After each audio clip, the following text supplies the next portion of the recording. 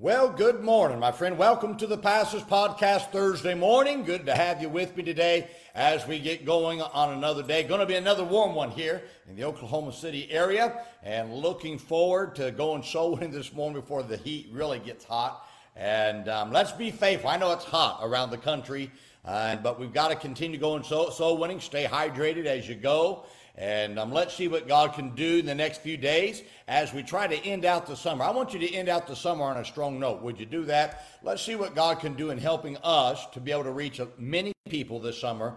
And I know we've had a great summer here. I was talking to somebody else, I think it was yesterday or the day before, that they've had a great summer. And I always enjoy hearing the reports of people having a great summer and that they don't surrender to the summertime blues. Let's have a summer jump, and boy, God can certainly do great things. Well, today I want to talk to you about all but a little less.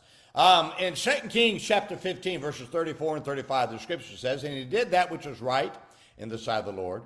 He did according to all that his father Uzziah had done. Howbeit, the high places were not removed. The people sacrificed and burned incense still in the high places. He built the higher gate of the house of the Lord." Jotham was a good young man who likely loved and respected his father. When he became king of Judah, the scriptures say that he did all that his father did. Now, but then there's one word completes how this young man conducted himself. The word is howbeit. In other words, this man did all that his father did. Howbeit, the word howbeit is simply saying that he did all, but just a little less. You see, the howbeit in his life was following almost everything that his father did. In other words, he followed his father, but not to the same degree that his father did. Most children will do all that their parents do, but a little less when we're talking about serving the Lord. There are always exceptions to this rule, but most of the time, children always do a little bit less in following the Lord than like their parents, and because they're by which they live. For instance, the proof of this principle is in the condition of our society. So our society thinks it has improved, but has actually decayed slowly over time. What we once used to reject in society decades ago, we now accept as normal today. This has not happened quickly. The next generation always has a howbeit in their lives that has slowly decayed society.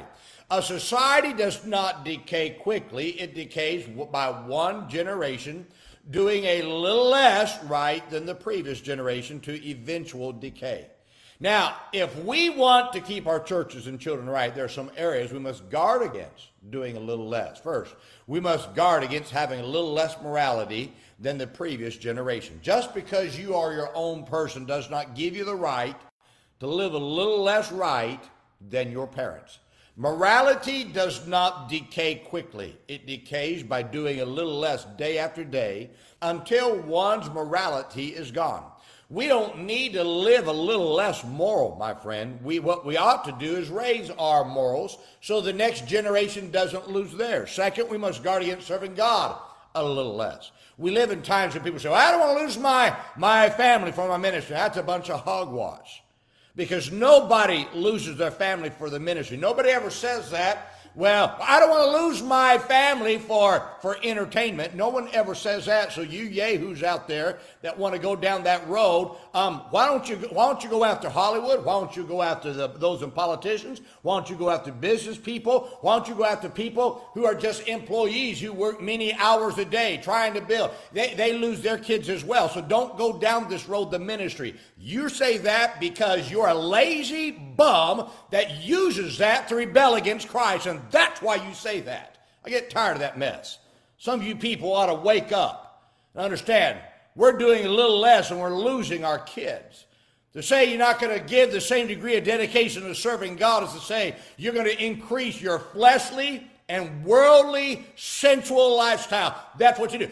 That's why some of these guys, they got their boys singing on YouTube that sound like pop stars, and yet everybody in our fundamental world wants to think they're a great singer. We're doing a little less morally, and we're losing our churches.